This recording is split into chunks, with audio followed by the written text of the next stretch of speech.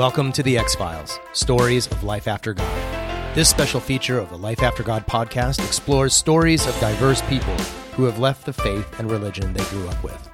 In each episode, individuals will share in their own words how and why their worldview changed, the gains and losses associated with their religious and spiritual transition, the lessons they've learned in the process, and what their life is like now. To learn more about the X-Files and the Life After God podcast, please visit our website at lifeaftergod.org. Special thanks to Ian Gordon for the use of the theme music, The Truth Is Out There. If you would like to consider sharing your story in a future episode of the X-Files, please send a short email to ryan@lifeaftergod.org. Today on the X-Files, I speak with Alexis Record. Alexis is a former Christian, raised in a fundamentalist home.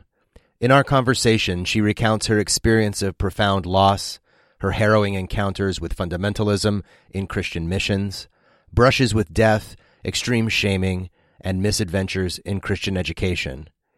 Today, Alexis is the mother of two remarkable children, a volunteer leader at Sunday Assembly San Diego, and the author of the chapter Women v. Indoctrination in the book Women v. Religion, The Case Against Faith and for Freedom, edited by Karen Garst and published by Pitchstone Publishing. Elements of Alexis's story are being told here for the very first time and may be difficult listening, especially if you have survived abuse of any kind, but especially religious abuse. Hey, Alexis, welcome to the Life After God podcast. Hi, thanks for having me. Yeah, it's a pleasure. We've been aiming to do this for a little while. I'm glad we're finally chatting. Oh yeah, from when you came down to San Diego. The first time?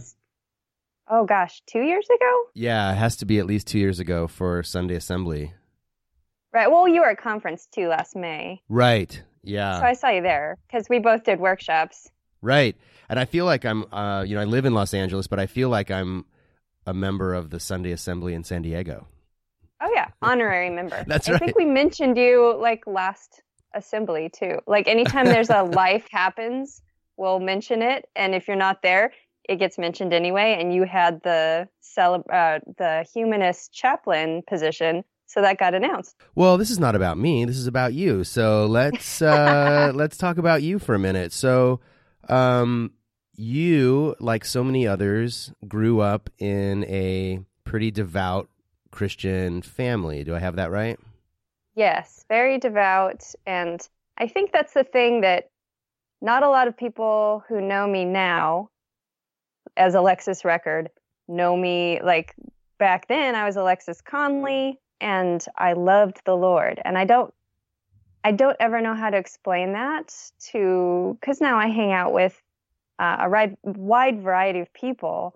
Right. And it doesn't matter if they're atheist or Christian. No one really gets how deeply and truly and authentically I loved and worshiped the Lord for 30 years, 29, 30 years.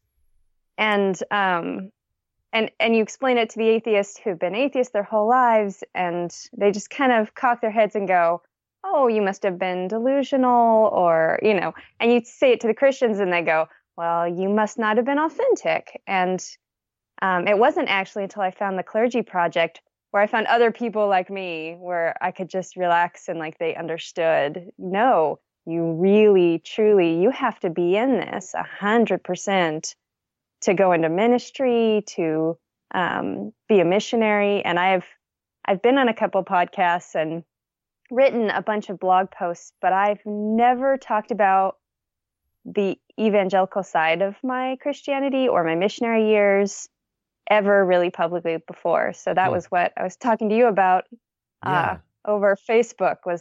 That's uncharted territory and makes me a little nervous, but I think I'm to the point where I want people to know about it. Yeah.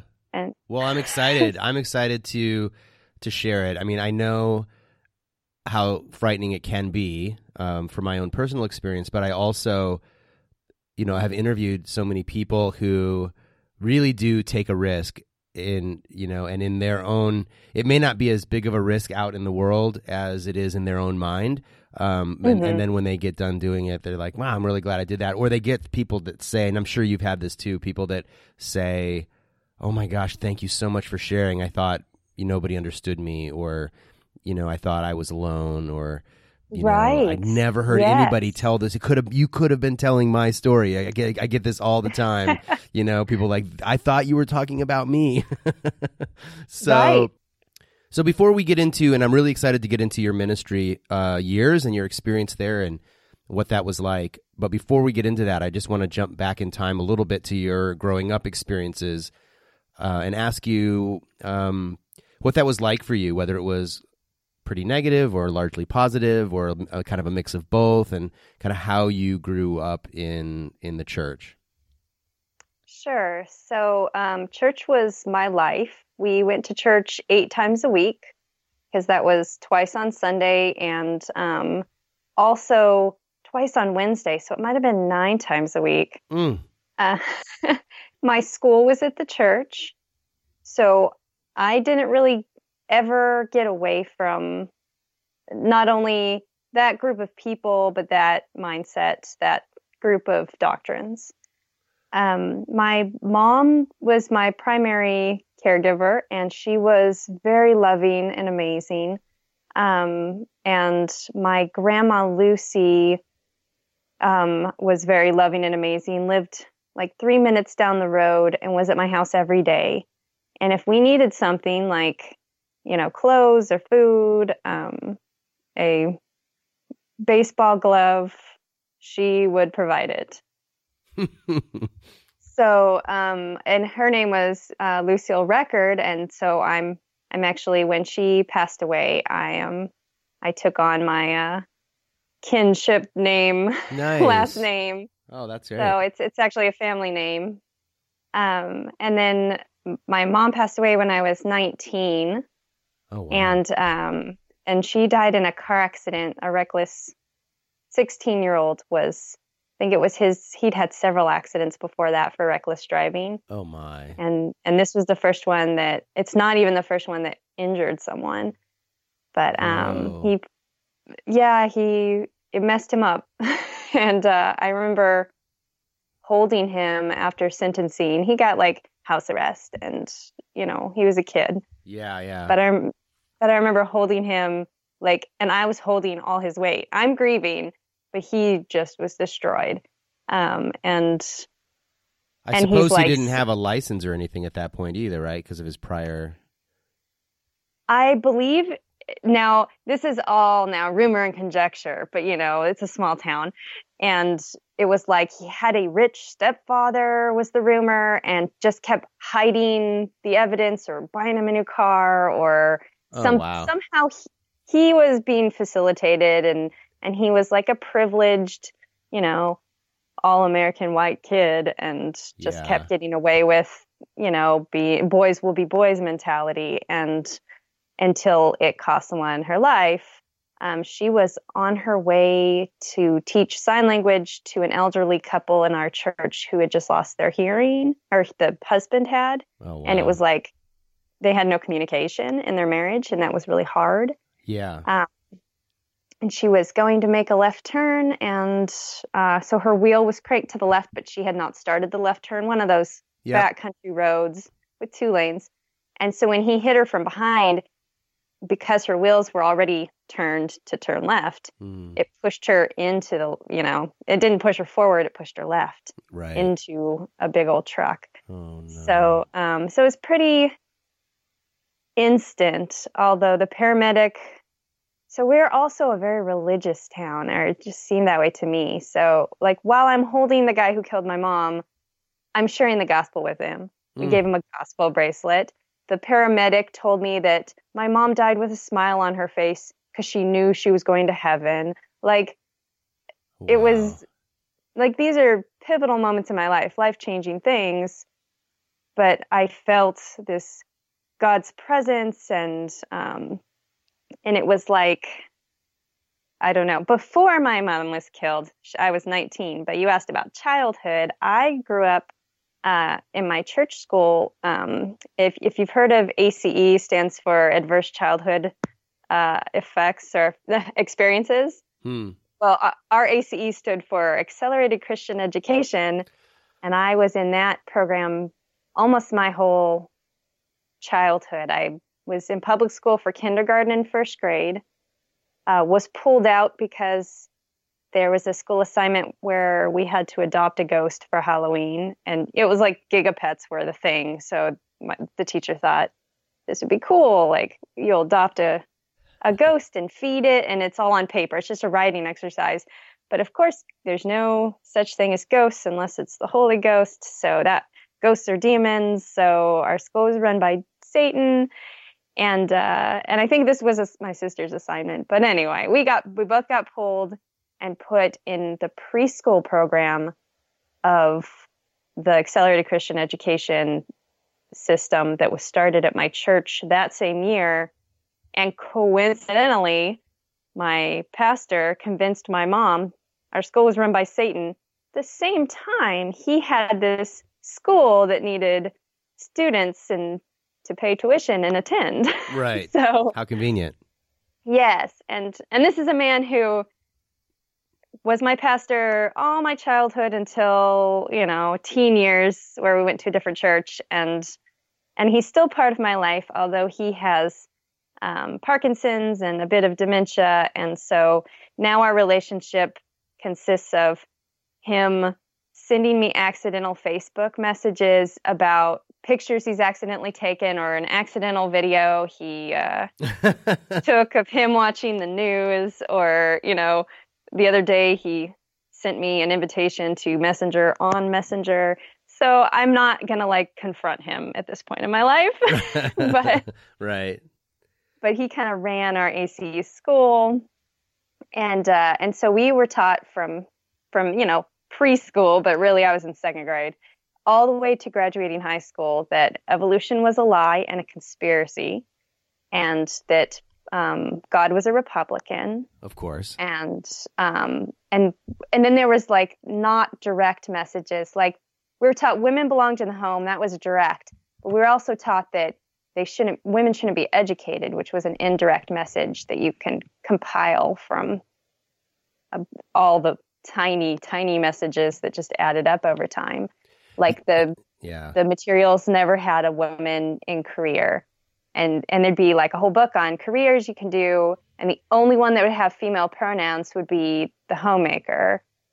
And it was very androcentric language throughout. And there'd be lessons on how women should submit to men and ways to do that. Like, there'd be examples of a wife wants a pretty dress and the husband says no, and she has to submit. And Esther. This is so interesting. Mordecai.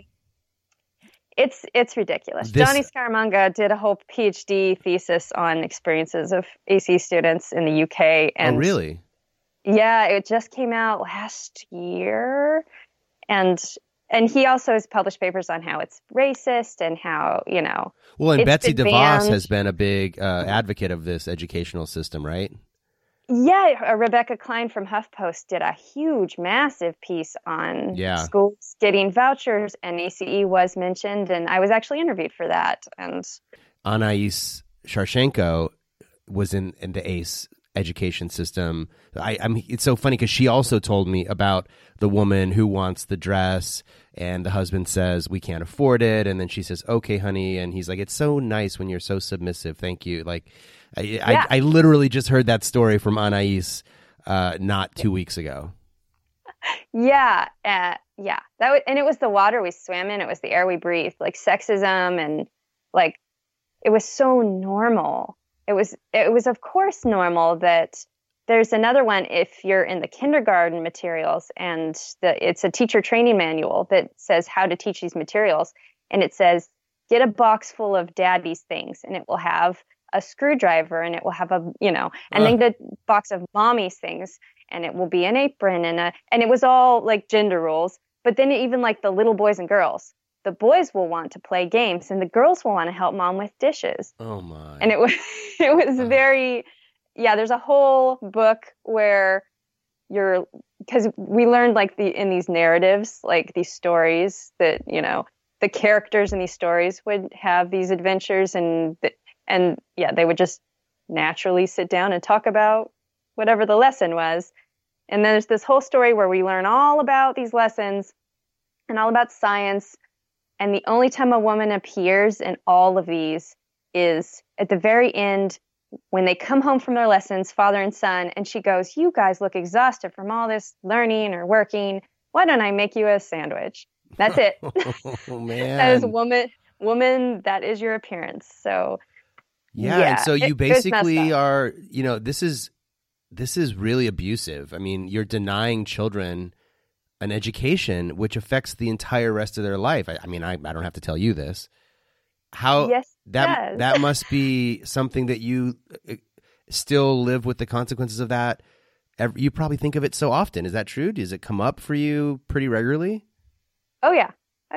It's you ever see Bones? Yeah. Where Dr. Bones, I don't get that reference. That was me. Oh. I don't get that reference. Or I've watched, so actually kind of exciting. I start school tomorrow.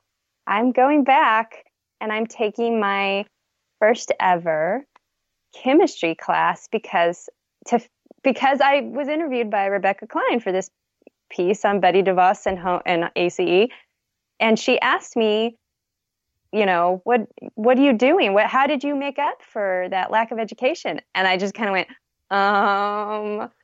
And honestly, I've watched some Khan Academy videos and I've watched Stated Clearly videos and I've read Aron Ra's book on, evolution, but I haven't really done anything to fill in the gaps, really, just enough to get by. So starting tomorrow morning at 7:55 a.m., I will be filing into a classroom with a bunch of teenagers. Wow. Congratulations. And learning. Yeah, thank you. I'm terrified and excited. And I've already reached out to, and I'm taking physics on Tuesday. So it's physics and chemistry, both of which I have zero, because all my science classes in ACE are God did it, right? Right. I memorized a chapter of the Bible every month and I memorized a verse per workbook. But I didn't actually learn real science. And you're saying that those memory exercises aren't useful to you now? If only there was a job that would hire an atheist who knows the Bible really, really well. Yeah. I mean, this is a subject that comes up over and over and over on the Clergy Project forums. What do we do now? Because it was all short-term memory also, and we didn't memorize anything else. So some of it, I had a good memory at one point, and I could apply that to college classes, because I did go to a Christian college after that. Right. And because when my mom was killed, she had this one wish that I go to Christian Heritage College, which was founded by Henry Morris and Tim LaHaye, from the Left Behind books and the creationism, modern creationism. So that was her dying wish. And then we had death benefits, you kill someone, you have to pay money to the family. So we called it, I went to college on blood money, and I didn't get to choose my college. I went to the one this money paid for. It would have felt wrong to use it for a different college. Right. Wow. So I found, and it was okay because I had been raised to be a missionary. It was drilled into me because I could only be, as a woman, a homemaker, a mother, a missionary, or a teacher until I had children, or a teacher of a classroom my children were in, which is what my mom did. She was our, ACE doesn't have real teachers, and they discourage credentials or education. So their teachers actually if they have a degree, it can be Bible, but they don't want, because the educational system, and I use the word educational lightly, has failed every academic study ever done for decades. They don't want real teachers actually facilitating this, so they will hire supervisors. In my mom's case, she was married at 16. She didn't have an education. She'd never been to college. She was perfect. So she was the head supervisor, and then and I had to call her Mrs. Conley, and so I had no education, and so I went to this college that gave me classes on women should submit to men and creationism. I took a whole college course on creationism. So clearly this type of so-called education is abusive to the children that are receiving it. But the question I always have, it sounds like your mom did this completely conscientiously, truly believing she was doing the right thing. And then behind that are obviously men who know that what they're doing is harmful and complete bullshit. I just wonder where the responsibility lies in your mind. Well, I was maybe more critical of my mom because there's so many. Yeah, and maybe I'm wrong about that. Tell me what you think. Yeah.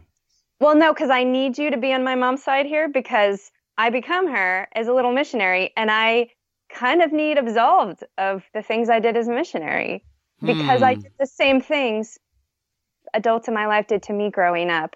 And so here's the kicker. As a missionary, I personally have led over 100 people to Christ, a conversion experience using the gospel. And in the vast, vast majority of cases, I was in a position of power over the person I was converting. They were a child, or they were, I was the missionary and they were the, congregant. They were younger. Rarely were they my age or older. And in those few cases where they were, it was done the right way. I think I was on the evangelism team for a mega church. People would come to the church. You won't force them. They signed up to get more information about converting to Christianity. I went to their home. That's different. That I'm okay with. For the most part, of course, the things I said to them that convinced them to be converted were not based in truth or reality, because we like to subvert truth, give it a capital T and make it based on faith, which, faith is not a pathway to truth. Put it out of reach of anything. All criticism. Right. You make it unfalsifiable. So so I don't feel good about what I did, but I have to understand, I have to forgive younger me for the terror I put in people, fear of hell. And there's a thing called religious trauma syndrome, and that's how it's caused.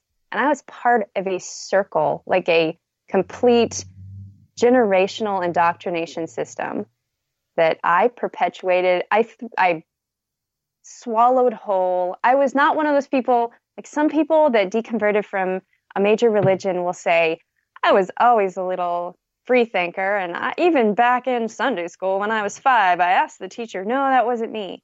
I truly, truly believed it. I dealt with the cognitive dissonance by sinking into my faith. I had strong faith, and it felt real. And there's a book, Karen Garth's book coming out this year, Women v. Religion.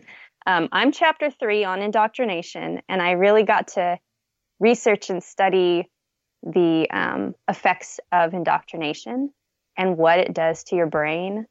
And it does some really real things. So like you might believe something that's bogus, but your fear of that bogus thing and your belief in that bogus thing will affect you physically in your brain's pathways and the chemicals it releases. And so the nuns, praying and monks chanting, they have similar brain chemistry. Everyone that feels like their religion is real and true, and they just know, they like 1 John chapter 5, it's true. That knowledge, that like experiential knowledge, that we were taught in Greek class, like, oh, this means to know, means to experience. You experience God. Experiencing God is a book that we had to study when I was a missionary. Yep, I know it. Yeah. That is what you cling to, and that actually changes your brain. So those experiences are real in the sense that they are physically happening to your brain, but they're also universal. So that you can be in a mutually exclusive, doctrine-wise religion. You can be in two opposite religions and have the same human phenomenon of deep belief. And it can affect your life. It can inspire you. It's real. So when I say I loved God and I wanted to serve him, it was so authentic at the time, but even if it was not based on anything real. Yeah, no, that totally makes sense. In fact, I just had someone on my Facebook page sort of taking me to task that I couldn't criticize the Bible because only people who believe really understand what the Bible says. And so it's, it's beyond the reach of people who don't believe. And he was trying to discredit the fact that I was a believer in the past and that I had not only my own personal, as you so perfectly described, my own very real personal experience. I mean, I remember in college, and I've described this on other podcasts for people, going for a walk. I read the verse, and I believe it was in the Gospel of John, or maybe it was Mark, where Jesus got up very early before the sun rose and went out and communed with the Father. And so I would, and then I read, of course, these great saints of old who, like Moody, who barely slept, like got up at 4 a.m. to pray for 3 hours. So I really felt that's what I needed to do. And I would get up before the sun came up, and I had a full day of college coursework ahead of me. And I would go walking in the woods that were like adjoining the college and talk to Jesus as though he were walking on the path with me. And it was so real. But this guy on my Facebook page is like, no, you obviously never knew the Lord, and so I totally get like how people just they don't want to allow for any criticism of what they believe, and you're telling them like, no, I really, really believed it. It's really an amazing thing that your brain can do. Right. Yeah. No, if there was a true believer in the world, it was me. And it was real. And Dan Barker actually has this great quote, but I'm hiding from my children in the bedroom and not by my computer. So I don't, because they're loud. But it's something like, if you have to believe it in order for it to feel real, it's not real. Right. Yeah. And that's the Holy Spirit is just the biggest unfalsifiable carrot on a stick. Like, you believe it and then you feel the Holy Spirit. That's your proof of the Holy Spirit. Well, it's also the proof of, a Muslim believer feeling Allah speak to her, or a Hindu believer feeling. I have actually friends who are Hindu and Muslim, and when they ask for prayers or when they talk about their religion, it's the same. It's the same as when I did. And it is universal. You really then, like you said, like became your mom. You replicated what she did because that's what you were taught. And your mom was, as far as you know, your mom was completely sincere in everything she did, right? Yeah, yeah. And so were you, as you were doing what you now find reprehensible. You mentioned a minute ago, like it's been pretty hard to forgive yourself. What's that been like for you? Well, I think that's why this is the first time I'm really talking about it ever. And I've written so much about, my deconversion. I've been on podcasts, and this is the thing that brings me a little shame. Like, I went into other cultures, some that were influenced by the West in an unfair way. Right. And like Papua New Guinea, when I went with New Tribes, and we lived in a tribe, and we're learning the language and culture in order to twist it into our own. You go into other cultures and you have to change them because they're all going to hell. And just the way you view people when you think that they don't believe the magic words, so they're not going to be in heaven with you, is us versus them thinking, is the roots of prejudice, the roots of racism, the meta-analysis of all those studies done by the 3 researchers, which I mentioned in my chapter in Karen Garth's Women v. Religion book. There is a strong and undeniable link between racism and religion. And It was us versus them. It's tribalism. It's your lizard brain going, they are different, and then amplified by God says they're different. And it makes you holy, and it makes these prejudicial thoughts holy. And, you know, a lot of people say, I became a better person after I deconverted, and goodness, if I've said that, I've heard it, and if that does not get the most pushback from believers, like, you're not better than us, or, you know, that's not what we're saying. Religion holds you back. There's an undeniable, scientifically shown through studies, link between religion and sexism. Though there's a wage gap percentage tied to it. For every, you know, percentage of religion in an area, the wage gap will go down by a measurable amount. There is an undeniable link between religion and anti-intellectualism is one way to say it, but just like, and I'm not talking IQ tests, which sure can be iffy, but like there's a part of letting go and letting God that changes your brain chemistry, that makes you less stressed. But should it always, you know, like you're in a bad situation and you like, I'm going to pray about it and not do anything anymore. Well, and the way that Marx, you know, the way Marx described that was like being on drugs all the time. Like if you know, the opiate of the people was basically this idea that religion kept people passive. It kept them, as you say, low stress, but low stress often correlates then to passive and inactive and not in charge of your own destiny, not really seeking your own path, but just, you know, like a sheep, literally, you know, following along. And that's where corrupt leadership really wants people to be, is just in this follower mode. Right. Yeah. And if you're a woman, that is magnified. Yeah. If you're a woman, it is, if you're any gender that's not like cis white male, right. You know, it is, being passive is like a good believer is passive. A good believer trusts the Lord, relies not on their own understanding in all their ways. But a female good believer does the same to like those they're subordinate to.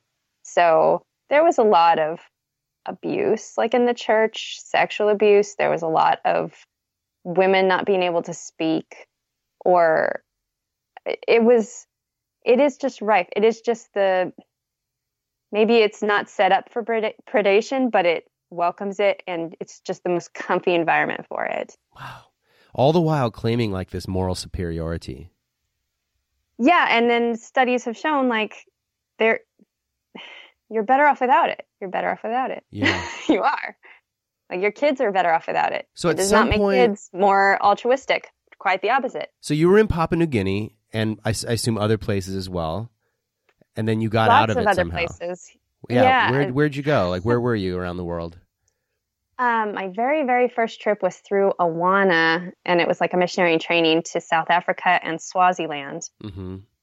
And I remember being gone for like a month, and it was the longest I'd ever been away from my mom. And I got home, and she had just was crying and like, I missed you. I thought of you every day. And I was like, I thought of you once when I bought you this souvenir. Like I was on fire for the Lord and just thought of the Lord the whole time. Wow. And we did ministry until like we were bone dead tired. So the next year when Awana was like, oh, you now qualify for the extra special Next Step People program, I was on board, and they sent me to Jordan and Egypt the next summer. And that was less of a magical experience because we were still bone tired with an addition of throwing up all the time.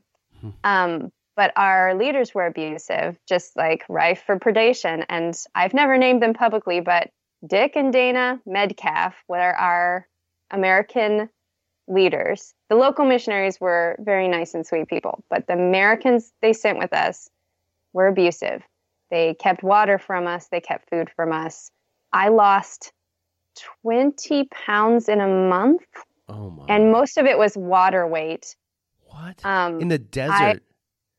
And it's the worst heat I'd ever experienced, and we had no air conditioning. They did put a fan up while we were there. Like, it was such a second thought. We weren't allowed water, though. So we weren't allowed water, and most of my throwing up was, like, dehydration. We weren't protected from the elements. There was a risk. We had malaria. I was hit by Dana. She was just, I think, stressed, and I had left and she didn't know why. It was because my leader, who was my peer, but he was a boy, so he's my leader at the time. He had sent me to make 2 more gospel bracelets, and all the materials were upstairs. And I was like, yes, sir. And I was, I wanted to serve. I wanted to please the Lord. I wanted to please the people around me. I wanted to be a good person and a good Christian. And so I ran upstairs. I made the 2 gospel bracelets. As I'm making them, she slapped me so hard, I dropped them all. And this was just, wow.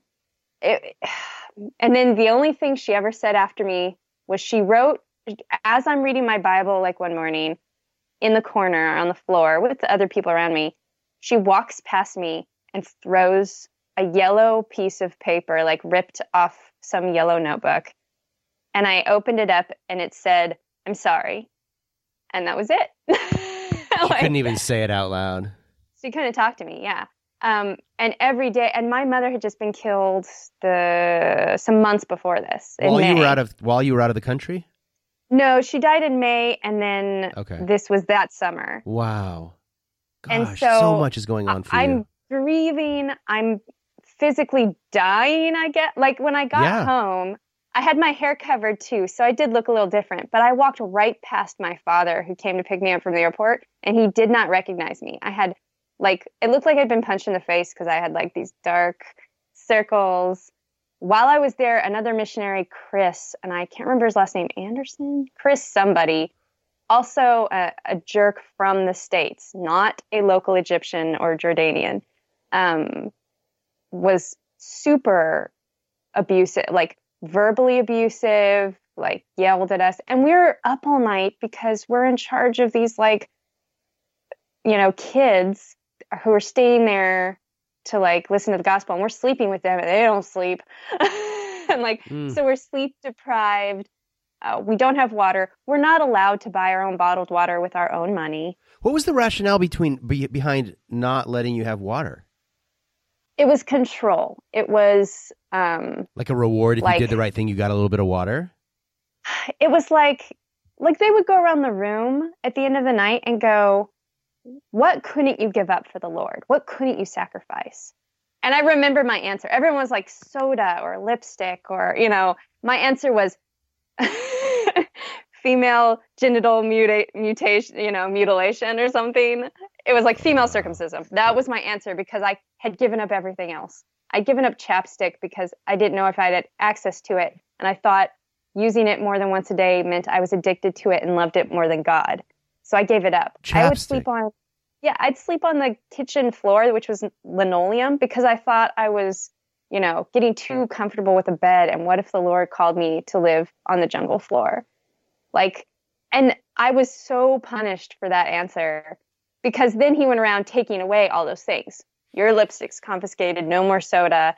And to me, he just gave me the nastiest look. This Dick, his name was Dick Metcalf, gave me the nastiest look, you are horrible. You said the thing that didn't work for my, taking away game, and I hate you now. And then, wow. He would talk to other, we're teenagers. He would talk to other teenagers about other teenagers. It was psychological torture. And the worst part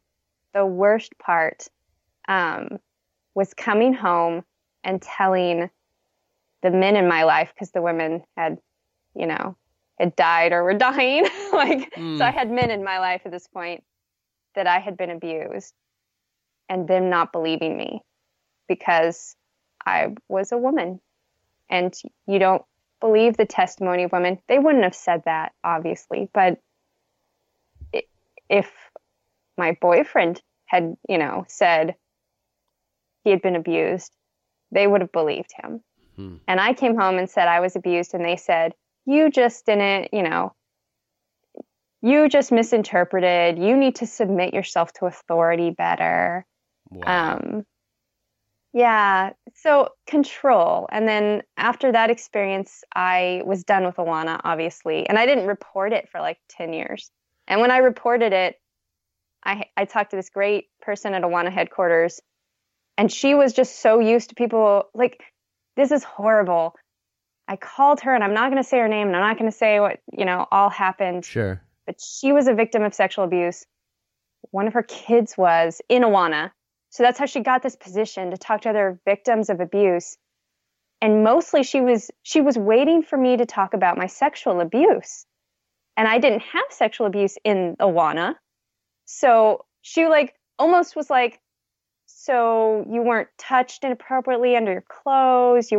And she was so used to hearing those stories that got reported. Do those stories get reported to the police? I have no idea. But if she's so used to just talking to sexual abuse victims, and I know she did not report the Metcalfs, she told me she didn't. She's like, it was too long ago. They're not really active in ministry anymore, so we're not going to do anything. Wow. Well, they starved me, beat me, deprived me of water. I went home and went into the hospital. I went to my doctor, and he wanted to do blood tests and stuff. And I was so scared, because I was so dehydrated, I couldn't give blood. It was scary bad. Wow. Yeah. And you they could weren't have died. If they're not going to report that, people broke bones on this trip. People had, I think I threw up every day. And I was forced to work constantly. I couldn't sleep. At one point I threw up, stood up and gave a rousing message, shared the gospel. And as soon as it was done, I went and threw up again. And I credited the Holy Spirit for the strength to just get up and give the message. Not adrenaline, not, survival, just the Holy Spirit. And wow. Yeah, so I was done with Awana. Yeah, I should say. I got my citation award, which is the top honor you can get. I did my missionary service, and then I was done with them. So I tried Youth for Christ. So I spent some time in Northern Ireland, and I ended up, I loved that trip, but it was a little too woo for me, being this fundamentalist. I didn't like the faith healing or the praying or splashing holy water on church doors or, so that wasn't my scene. And then I eventually went into the interface program through New Tribes Mission, where we went to Papua New Guinea and we spent the summer there, and we did a tribal side mission and lived in a tribe out in the middle of nowhere and learned how to learn the local culture so you can subvert it, how to learn the local religion so you can better convert them. And I used they used the chronological approach to sharing the gospel. I've used that in the States.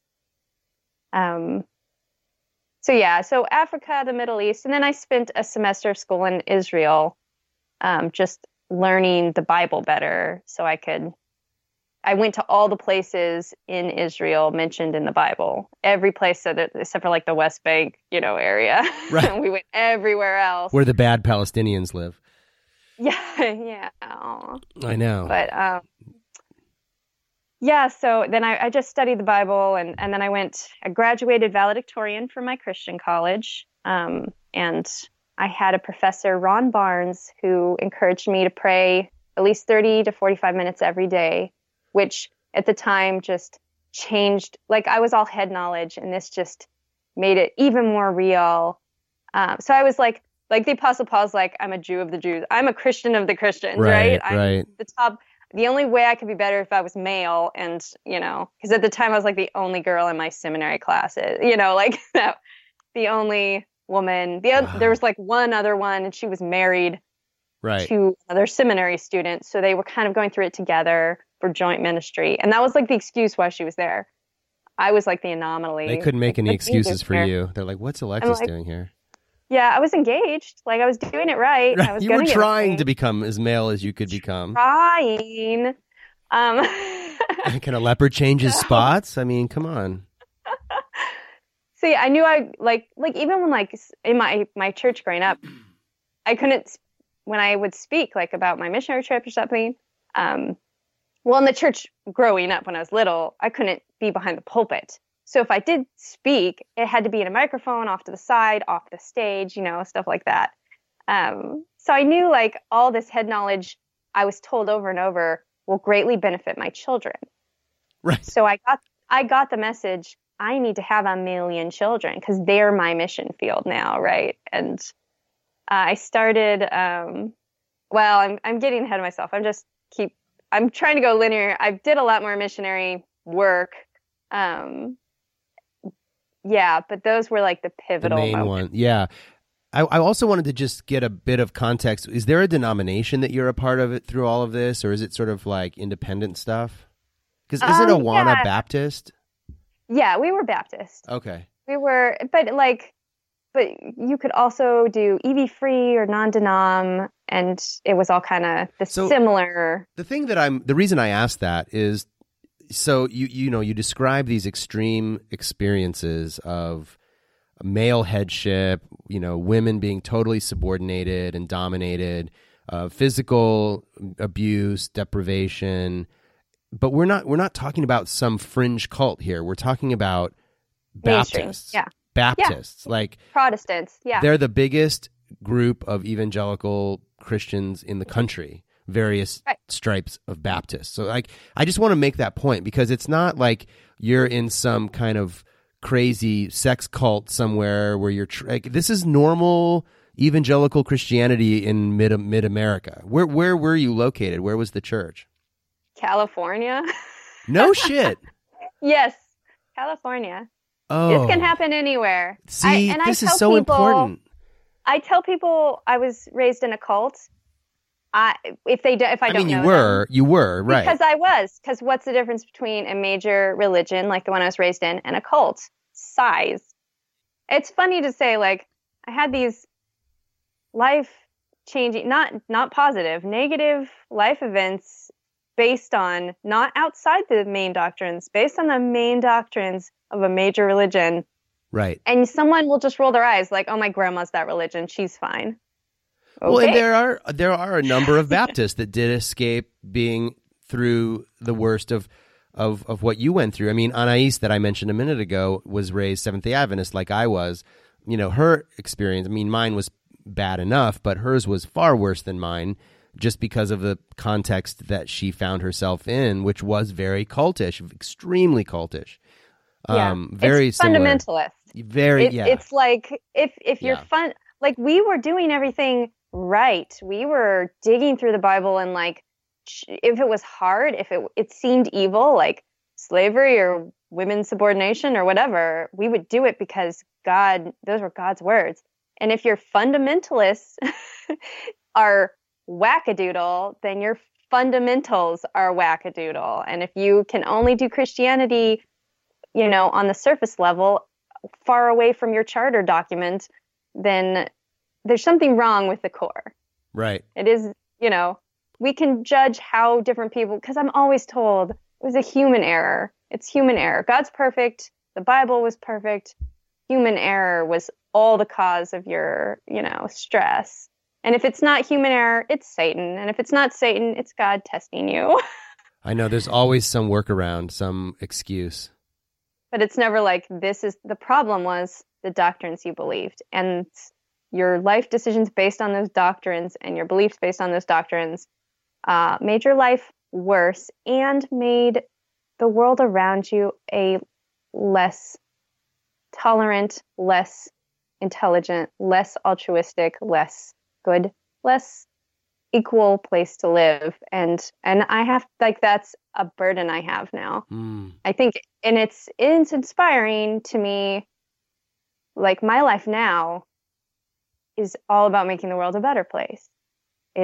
I'm the head of outreach for our local Sunday assembly, and we feed homeless people, and we do, those things, like we pick crops for food banks, we pack boxes, for food banks, we've helped, the least of these, all the things that I couldn't really do in church without the additional burden of converting people or judging them. Like we couldn't ever go to World Health Day and help LGBT teenagers learn about STDs, in church. Yeah, clearly not. So do you feel like you're atoning in some way for the years that you spent converting people? Yeah, definitely like the plot of Xena Warrior Princess. Like you do all the bad and you carry the bad with you. It never goes away and you can never really make up for it all the way, but you can kind of forgive yourself for like where you were. Like forgiving my mom Hmm. and forgiving my grandma and forgiving like my ancestor, like for what happened to me, helped me realize I would have been them. Well, I was them. I had my daughter. I had her converted to Christianity when she was barely 3 years old, Wow. and and I converted her. Like we memorized the Bible from that time she was like born, practically, same as me. Like we always say, we were Christians from the womb because it felt like we were. I accepted Christ as my Savior at 3 years old because I completely knew all the ramifications, justifications, and I'd already compared all the major religions at 3. Um, so that's totally reasonable. Right, of course. And so did she. And it happened, we were in the Ronald McDonald House, you know. Huh. She had like surgery the next day, and like, and she couldn't sleep. And I had always like pushed this Jesus, like his death on the cross and what that meant. And like, I'm Sure. pushing the ideas of heaven and hell and the death of a guy and substitutionary atonement, which is, it is bullshit. Crazy. And it's like morally reprehensible. It is. Yep. And I'm pushing that on a 3-year-old who, of course, accepts it because mommy said it. And This is the and thing. It's not her and she fault. she knows how important it is to me. She knows how like my tone changes. She knows like she has to accept it. Right. And that is indoctrination. If we waited till, the human brain is done developing at 25, can you imagine if people were only shared the idea of substitution, the biblical idea of, Jesus died for our sins, and it kind of covered people from before he died and all those wackadoodle ideas when their brains were fully developed, when there was not relationships on the line. Right. Who would be a Christian? No one. Or human beings are lovely folks. So lots of people would be, but not very many. Right. Exactly. But it's this, to me, it's back to this question I was getting at earlier, which is where does the accountability lie? Because, your daughter was doing what all sons and daughters try to do, which is to please their parents. It's like any other animal. You do a certain behavior and you get either a positive or negative reaction. And so you want to do the things that get you the positive reaction, whether it's a treat, or like training a dog, or a smile from your mom, which triggers some chemical release in your brain because, hey, I did that thing and my mom smiled. I want to do more of that, and then you pass it on to your children just as your mom passed it on to you. And eventually, some adults, wake up and realize this is not okay. And I wonder both, obviously, like how you woke up and then, but also along as you think back over those years of abuse, were there people looking back that you now realize they knew that this was all crazy and they just perpetuated it anyway because it was in their interest? I call it the years the locust has taken, kind of to reverse a Christian saying. I wonder if my pastor, who just sent me a Facebook message. Well, he's waving at me. That's innocuous. Usually I'll get an accidental video of like Fox News or something. Or, he's just sitting there. He pushed a button. So he's still feeding the narrative for himself, even though he's very old. Well, yeah, yes. And he has so many Facebook accounts because sometimes he doesn't remember how to sign back in. So he just creates a new one and it's always misspelled. Yeah. So like, I can't hold his feet to the fire, but I became pretty close with him because I did a lot of free labor for the church starting when I was very young. Like I helped, move into a new building. I helped paint walls. I was little when I was like scraping scaffolding off flooring and, cleaning bathrooms, doing filing. More abuse. He would reward me with like a trip to Long John Silver's when we were done, like hours of labor for like, $5 meal. And And in those meals, he would just tell me, I think he opened up to me a little more than others. And he would tell me about how he would psychologically abuse kids, like like everyone has a guilt conscience, especially believers, and how he could manipulate it by, something would happen. He wouldn't know who would do it. So he'd just take the kid he suspected or the kid who gets in trouble. Or we had one kid with obvious to me now, disabilities, like mental disabilities, put him in an office and stare him down and use these, like, put him in a little chair and the pastor would be in a big chair and the pastor's a big guy and he would like yell during sermons. So he's also a little scary and get red in the face. It's like CIA interrogation techniques. He would stare at these kids and like until they would break and confess to anything. And we were in a school that beat children also. So I was beaten a lot. But you don't think that he knew this was wrong? Like he was just doing what he thought was right. You don't think he knew? I think he fully believed that he had divine right. As an adult male over children and women. And that by even beating them, it's like you spare the rod, you spoil the child. So you're actually saving the child by beating it. Yes. And to train up a child. That was one of our venerated texts. Of course. Because it would be child abuse not to put welts on someone so accelerated Christian education is a beast. You get 3 demerits, you get a detention, and 3 detentions is a beating. But a demerit can be earned from not finishing your homework because you don't understand it, which was my problem always. So I would start out every day with 1 demerit. You get another one if your dad didn't sign your homework slip. My dad was kind of a non-parent for a lot of growing up. He also worked nights. So some days I would start out my school day with 2 demerits for innocuous things I had no real control over. Yeah. So I have 1 demerit left. If I dropped a book during so there'd be chunks of time where you're just staring at a wall. Each student is not allowed to talk to the other ones during the school day unless you're at recess. And we're put in cubicles facing the wall, dividers between us. If we have a question about our work, we put up a Christian flag. If we need to self-score our work, because the teachers don't do anything, we'll put up an American flag. If we have to go to the bathroom, we'll put up, I forget which flag. And we're not allowed to speak. You're also not allowed to look around. So if you lean back in your chair too far, that can be a demerit if you're like labeled a bad kid and the teacher thinks that you're looking around. Wow. So I lived in a little prison, which was also abuse. Yeah. And it was worse when we had Mrs. Perez was our head supervisor, and she did not like me. So if you're not liked as a child in this system, you get more demerits. So I got more beatings under Mrs. Perez. Then she was kind of forced out because she wanted a higher position, and that was a no-no for women. And my mom took her place, and my life got so much easier because my mom actually loved the students. Like when she died, her memorial service was overflowing out the church doors. Hundreds and hundreds of people came because she loved the students. She protected us. Like the principal was a real hard ass. He would go through, we all had to line up perfectly straight in a big line before entering the school building after breaks.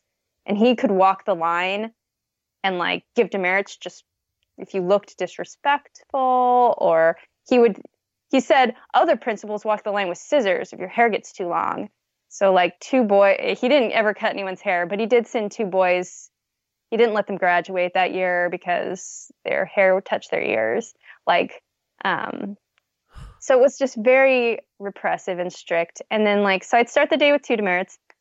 I once got a demerit. I once got 3 demerits because you can also get they can just throw 3 at you. For touching pink insulation that had fallen out of the building. I thought it was cotton candy that had fallen on the floor. Ugh. And I was like, ooh, cotton candy. And just went to pick it up. And I was like, that's not cotton candy. It's has glass in it, it's pokey. Old building.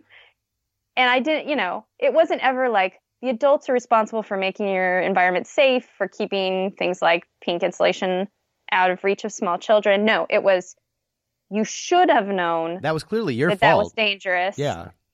here's your detention. And I got in trouble once for, beating someone at tetherball and not being humble enough. I got in trouble once for, well, I don't know if we want to get into this, but I was sexually assaulted by another student, and I was too angry about it afterwards. Oh, you weren't submissive enough about it. Like, I didn't forgive them correctly, because if I'd forgiven them completely, I would not be so angry. And like I couldn't sit in my chair properly after that. And it's really important that students sit perfectly still and stare at their work and are working. And if you run out of work to do, you're supposed to do extra work or memorize chunks of the Bible. But I couldn't sit in my chair because it felt wrong, because the chair was touching me there. Yeah. It was, so I would be like wiggling, and it got more demerits, which got me beatings. And where were the beatings? On my backside. Right. Where I had been abused. Right. And at one point, this pastor, like, I was alone with him in his office, and he bent me over and paddled me for a paddling I had earned, quote unquote. And when I bent over, my mandatory school uniform was this skirt, and my skirt kind of comes up, and it was very, like, sexually abusive, the way it was handled. Right. So, so just all of this was excused as, it's just powerful men over others. And that is a completely biblical idea. I am not saying that they subverted the Bible. It is in the Bible. Right. And they it were is doing what they believed out of the Bible. Right. Yeah. Yeah. They did not I don't even think the pastor wanted to be, like, nobody really wanted to beat kids. They just wanted the kids to behave, and they thought they had to. Right. Like, and that's me at my most gracious, but like... Yeah, that's being pretty gracious, yeah. No one wants to, like, ruin your life. They want you to be perfect.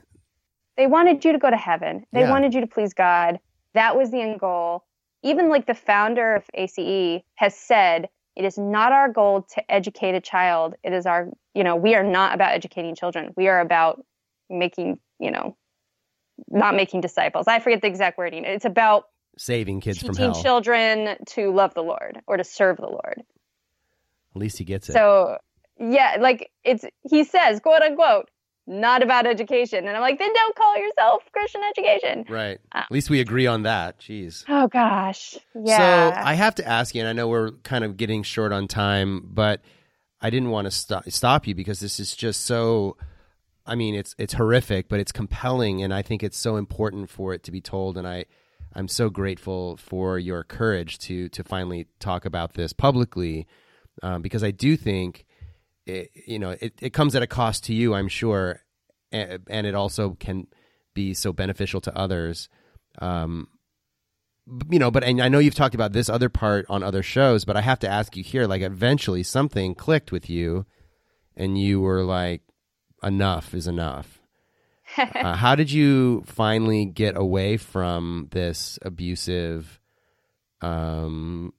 mainstream Christianity? Right. And I prayed my way out of Christianity, which is the broad answer. But I want to preface that with, the abuse didn't get me out. It made me dive deeper into my faith. Wow. It wasn't the adverse. Like, I had that was crappy. There's a lot of bright spots in my childhood. There's playing softball. There's playing with my cousins. There's wandering the hills. Like, sure. There's so much good about it. The fundamentalism was all bad. And even then, there's some fundamentalists that loved me and cared. But I want to say my deconversion had nothing to do with what people did wrong or right. It had to do with a pursuit of truth. And it started with prayer failing me. And I decided to test prayer for the first time, but I had every belief and every faith that prayer would succeed. Right. Because I still believed very strongly that God was real. I just was wondering how prayer worked, because maybe I had it wrong, and I dove into the Bible and no, I had it right. There's contradictory stuff about prayer, but even taking them and comparing scripture with scripture, it is pretty clear. You can, like, pray for healing. You can pray, you can bother the judge like the widow does. It's supposed to do stuff. Yeah, prayer changes things. Right. I was told all the time. Oh, yeah, yeah. And so it kind of starts, the big one starts with my daughter when she was born with a severe disability that required multiple major surgeries. And she was the reason I could not stay in the mission field. We had put in an application to be permanent overseas missionaries, my husband and I, in Papua New Guinea in their Lapilo support place. And then this baby came along, and arthrogryposis looks the worst at birth. It is just, you're pretzeled in on yourself. She was born without calves and shoulder muscles and biceps, and her fingers were bent and stuck, thumb and palm, fingers touching forearms, complete wrist curve. She couldn't lift her arms. She couldn't move. She couldn't kick. All the kick counts I'd been counting had been hiccups. I've never felt my baby kick inside me. Wow. And we did 7 ultrasounds. We knew something was up. And we couldn't go overseas at that point. Her disability was so severe. And that's the first time, like, Ron Barnes was my professor that encouraged me to pray 30 to 45 minutes every day in college. And he recently passed away like a couple of weeks ago. He got lost on a hike and died. Oh. I'm sure he died praying. Probably. And with no one there. But so I tested prayer with my daughter because she had a severe disability, and I prayed that she would walk. I prayed that she would wiggle her finger. I prayed that she had half her face was paralyzed, but only for like a few days. So I prayed that she would smile. I prayed that she would be able to turn her head. Her torticollis was so bad. I prayed that someday she'd be able to like hold my finger. And I guess the first time prayer failed me, the true first time, was when my mom was killed. And I genuinely, 100% in pure faith, James would be proud of me, the biblical James. Yeah. Prayed with 100% believing it would happen, pure, unadulterated faith. I can't describe this, how pure this was, that God would raise my mom from the dead. That didn't happen. So you don't say. Like Tabitha was raised from the dead. Lazarus was raised from the dead. That boy that the prophet laid on top of him, which was kind of sexual, raised from the dead. But like, and my mom was like amazing and the best Christian ever. And then when I like meekly, like kind of told a couple people this is the point where we're all in my living room grieving, and there's people coming over, like pastors and stuff. And I kind of mentioned, let's make sure, I want to see her body, I kept saying. And no one would let me because she was crumpled like a piece of paper. It would have been traumatic. I still think I should have been able to see it. It would have given me a lot of closure. But at this point, I'm asking because I think there's a chance. I don't know if it's good or not. I think there's a chance God raised her from the dead. Because everything I've been taught is that God can do that. And I've prayed in 100% faith, and I can move mountains. And why would I be taught all of this up until this point if it were not true? Why would everything's been preparing me for this moment. My entire faith, all my doctrines, all the theology, all the memorized Bible verses has been preparing me for this prayer. And I did it perfectly. And when I mentioned it and people kind of chuckled or went, "Oh, honey," like it destroyed me. Oh gosh, I'm going to cry. It destroyed me. Goodness, sorry. Didn't cry in the other podcast. You're doubly special. It was like, that's not how prayer works. So that's not how God works. That's never happened, was the message I got. But no, it happened in the Bible. Yeah, but that's the Bible. So I guess that was the very, very first time where the Bible had to be separate from reality. And prayer didn't work the way it did in the Bible. So maybe that was the little speck. But when my daughter was born, and the next day the doctor said, it's the myoplasma type of arthrogryposis multiplex congenita, which I couldn't pronounce for like the first week. And I kept having him write down, and he was very patient. And I said, will she ever walk? Will she ever stand? And he said, she's very severe. But I can't tell you for sure. But I don't, he didn't think so, but he didn't like dash all my hopes either. Because I just had a C-section and sobbing hurt like the dickens. Right. And I just sobbed and sobbed and sobbed. And yeah, and then everyone was praying for her, and I was praying so hard. And that's when I learned my all-powerful God, who uses prayer to change things, had never, ever regrown a limb, never rebuilt a muscular system, never, like she was missing muscle, and the anterior horn cells that develop into muscle had not, and the tissue had calcified. So like you can't even do a muscle transfer in parts of her body. It wouldn't work. There's nothing to connect to. Huh.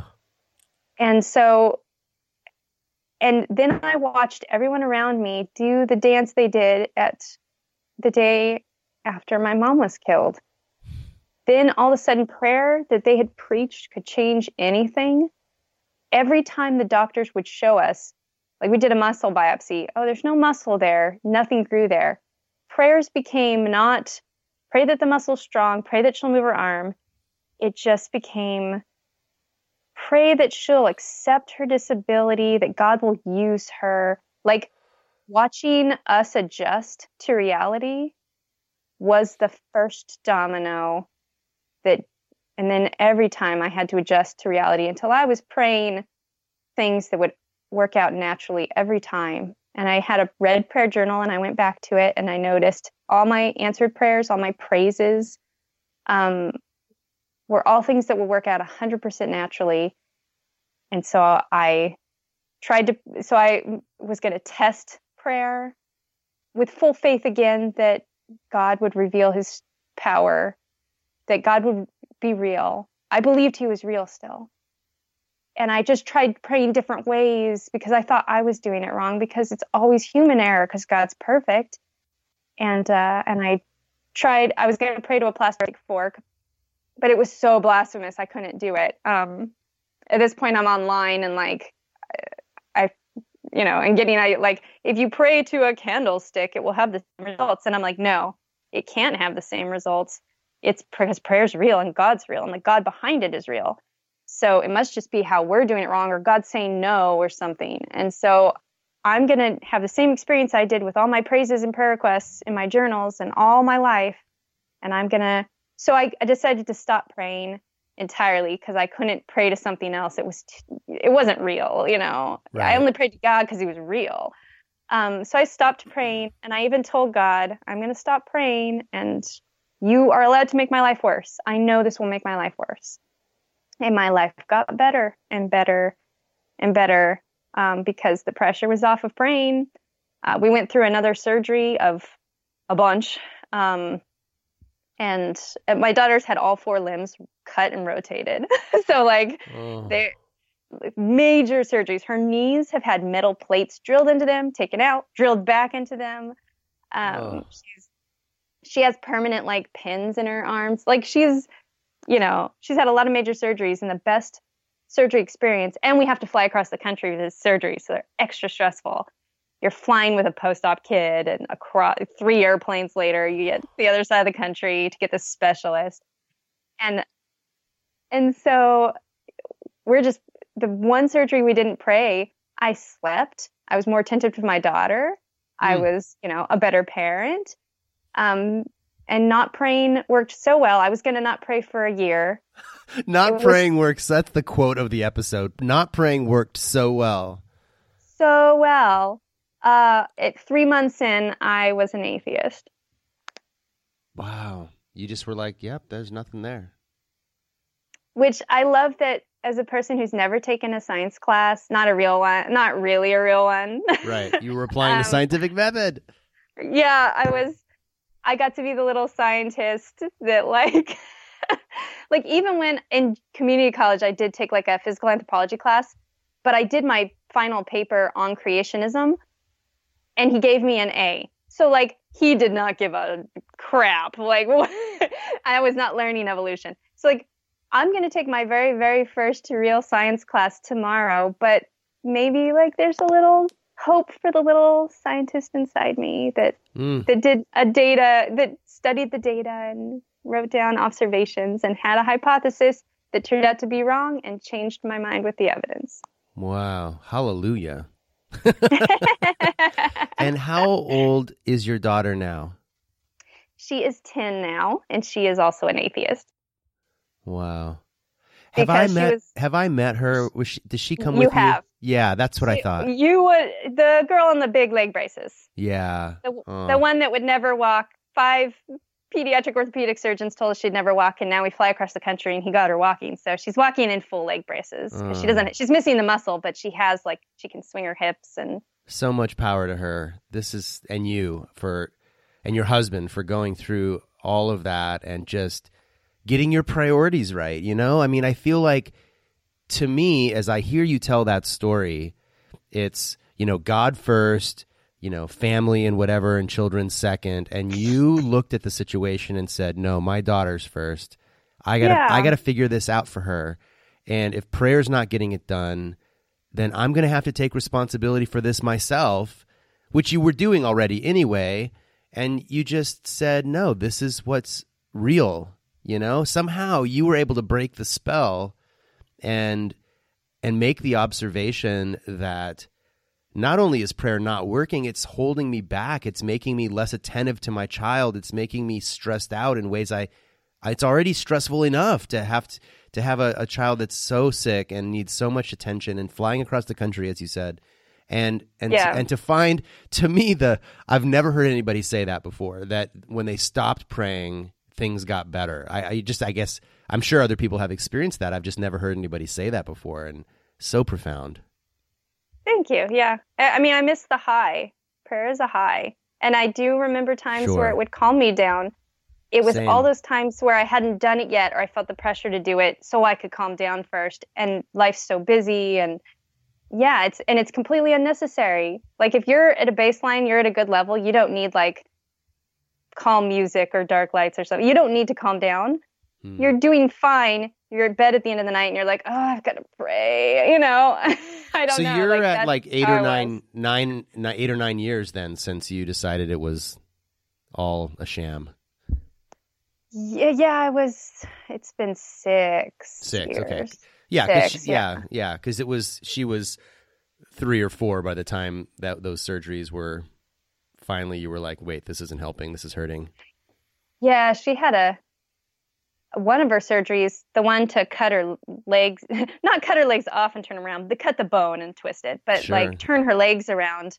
Her epidural had failed, and she was in so much pain she was delusional. Oh, wow. And we were on like 7 church prayer chains. Like all my missionary contacts were praying, like the world was praying for her. And that happened. And then it was like, oh, well, God's testing your faith by torturing a 3-year-old. Like, wow. Yeah. It was so horrible. And then like other kids who had my daughter's same disability were flying to the same hospital from all over the world. One from Singapore, who's Hindu. One was atheist. One was Catholic, and one was pagan. Right. And they all have the same disability. And those other kids were at one point all doing better. Like in my estimation, they were all doing better than my daughter. Like their epidurals didn't fail, their surgery, they were doing therapies and they were standing before she was. And I'm like, and they're praying to the wrong gods or to no gods or to the goddesses. And I'm praying to the correct, all-powerful God. Like something's not adding up. And I know this is. I didn't know it was bullshit at the time. I didn't know a scientific study had already been done for millions of dollars that had debunked prayer, intercessory prayer, the year before my daughter was born. Or this would have made more sense to me. I was very flabbergasted why prayer was. It let me down. It was devastating. I'm sure it was, and you came to your own conclusions, and then found out about the research later. That's much later. And it's I don't want to extend this too much longer, and I know this is probably opening up a whole nother can of worms, but just briefly, it sounds like your husband was able to make this kind of transition sort of seamlessly with you. Is that true? So my husband is an evangelical Christian who goes to church. Oh, I'm completely wrong. And he's amazing. He made this transition with me in the ways that he lost his close friends, or his friends are less close. He lost the support of, some family member, my side of the family. He went through the losses and he did nothing wrong. According to Christianity, he did nothing wrong. Right. He was like, no, in Corinthians it says, I'm not divorcing her. And our children can still be holy because I'm the believing parent, and all the stuff that the Bible teaches, like, he's doing it right.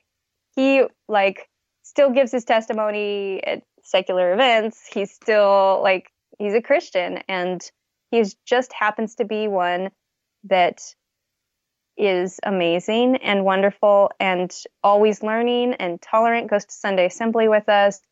We don't go to church with him because of the indoctrination. In Sunday assembly doesn't indoctrinate. They teach kids how to, the other week they took the DNA out of strawberries where they created flying rockets. It's all sciencey, right? Right. So that's safe for Christians to go Actual education, in other words. Right. Whereas we've taken our kids to church, and it made me really uncomfortable. One service at his former church, they were doing all about how Jesus heals people, and it was a really horrible message if you have a disability. And both my kids have major disabilities. My son entered our family through adoption. He just happened to have the same major disability as my daughter, which is how we found him. Uh-huh.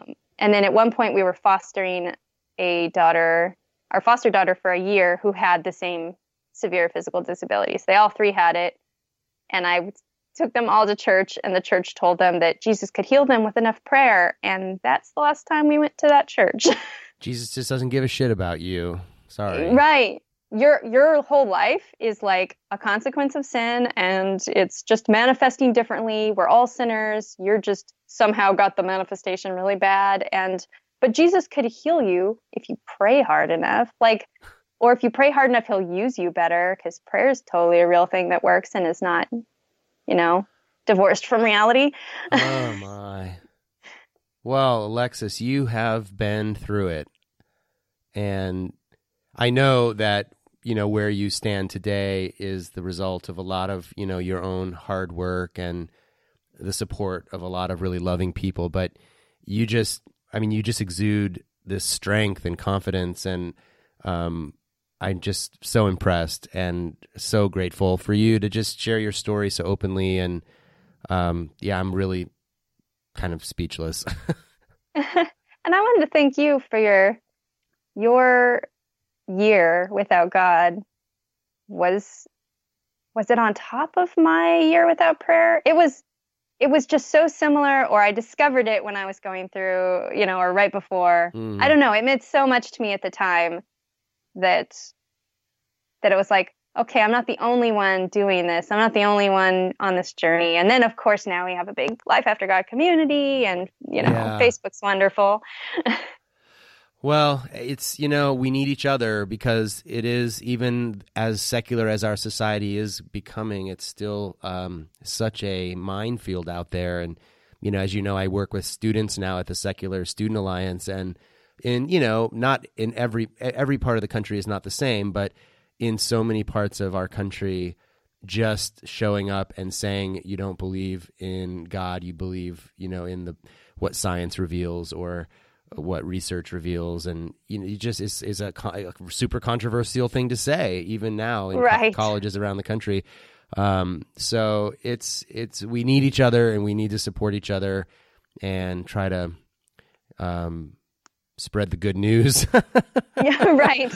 You don't have to be religious. You're heaven, There's heaven freedom. and hell have no evidence. There's no evidence. It's all in your head, Well, and the funny thing is, when I was sort of and of course I didn't experience Christianity as severely as you did, but, part of my upbringing was also telling the gospel, converting people, winning them to Jesus and all of that. And the message was freedom, that Jesus would bring true freedom. And the irony is, when I did my year without God, there was obviously losses associated with that, but overwhelmingly I felt this sense of freedom. And I suddenly was like, oh man, I feel like I want to bring freedom to others. It's kind of like what I was doing in my ministry all along, but sort of now in the reverse.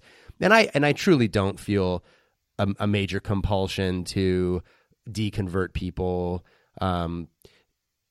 unless they are experiencing the severity of the abuse that comes along with faith and religion. And in those cases, I might say, you don't have to put up with that. Like, you don't have to submit yourself to that. And it's interesting. It's just interesting that my career was focused on helping people find freedom. And now on the other side, I feel like that's the same. I'm still trying to help people find freedom. Well, that Bible, the truth did set you free. It set me free. There are a couple Bible verses that are true. Yeah, except for the truth there was Jesus, and that wasn't true. But it was inadvertently true, that text. Yeah, in its own way. Yeah, I know. When I first deconverted, I have this journal entry that's hilarious, where I'm just like, I'm so naive, and I feel like you start out and you're like, I want other people to experience this. I want other people to, same thing when you convert. Right. Like you're like this little evangelistic tendencies for a minute. I just wrote this entry, like, I can't wait to like I was so convinced, like all my friends and my husband and my dad and everyone would, like, if I explained it and they found it for themselves, it would like sting a little. And, but then they'd be free and they'd be like, oh man. Thank you so much, Alexis, for telling us the truth. Yes. Funny about that. If he were the interviewee right now, I'm sure he has some stories about when I first deconverted, like he couldn't even talk to me. Like he'd have to leave the room if it would come up, because I was so excited and passionate and like, like, honey, you wouldn't believe what I just learned. There's no evidence of this. That's not how humans work, little Alexis. That's not how reality works. This is the like motivated reasoning is a thing, and cognitive bias is a strong thing. And like if you ask my husband today why he's still a Christian, he will be like, because the message works. That works for the world. Like the worldview he has, like, makes sense to him. And if I put holes in it, sometimes we have to stop talking because it's uncomfortable and we're not going to agree, and that's okay. But definitely I'm no longer, I don't care. Like I am not, I think at Logical in LA this last time, someone stood up and said, we're atheist evangelists. And I groaned. I'm like, no, I'm not. Yeah. I don't want anyone to have to lose their faith. I don't want my husband, like, it would be nice if we believed the same things. But we have a pretty incredible marriage, believing different things. And it works because we both value the truth. And if the Bible's true, if God's true, then it will be real. Then you don't have to indoctrinate your kids. So our kids know about Jesus. They know about the gospel. They know about other faiths. Well, that's big of you. And I think it's tough because when it comes down to our own kids, we want them to be well and we want them to be healthy, both physically, but also mentally. And we think we're right. And so it's just so easy to push what you believe on your kids, whether it's Christianity or the opposite. So I really applaud you. I mean, and I feel like my guess is too, that the strength of your relationship with your husband, even though you have things that hold you and bind you together that are more than just your beliefs about metaphysics or, supernatural things. I mean, you have children, you've fought for your children together, you've built a family together. I mean, these are all things that are transcend, luckily for him, he's the kind of Christian that those things that hold you together are stronger than the things that you have that are different. So that's a credit to him and to you. But I mean, I think especially to him, because I think Christians have an especially hard time with that. Yes, I think doubly credit goes to him. I think it's easier for me in every way. Right, because I mean, you're open-minded progressive. Like you think, well, okay, he has a different view than me. I can live with that. But a lot of Christians are like, no, I can't live with that. Like, you have to be going in the same direction as me on this, or a Muslim. I mean, any of the monotheistic faiths. Although Judaism has really evolved nicely, that it has room for even straight up disbelief. You can be a Reformed Jew and go to synagogue and do all the stuff that they do and not believe in God. But Islam and Christianity have a really hard time with this sort of allowing other people to believe what they want. Right, yeah. Yeah, So, I reviewed The Atheist Muslim, and I was like, oh man, I wish we could get to that place. But yeah, all the Jewish people I'm super close friends with are all atheists. Yeah, they don't care. Not because I sought out only atheist ones. It's just like, I wish I see, like, many moons from now, all religion kind of, it's going to have to. We're in the information age, and like, maybe this is my idealistic. Maybe we'll be on the podcast again in 6 years, and I'll be like, remember when I said that silly thing? Well, it seems like it's going to polarize. Like, I think humanists will find humanism, and I think there are Christians that are humanistic, and there are Muslims that are humanistic, and I think there's going to be that polarizing where the good folks, according to my worldview, will gravitate to a humanistic version of whatever it is that they were raised with culturally, and then the fundamentalists are going to polarize the other way, as we see happening. And but I agree with you. I think that religion isn't going to go away, and it will either adapt to the truth that it is revealed as time goes by, or it won't, and there'll be these two sort of factions, and who knows where that leads us. But well, Alexis, thank you so much for being so open and sharing so personally from your life, and the journey that you've been on is truly remarkable, and I'm just really grateful for you coming on and sharing it with us. Yeah, thank you so much for having me.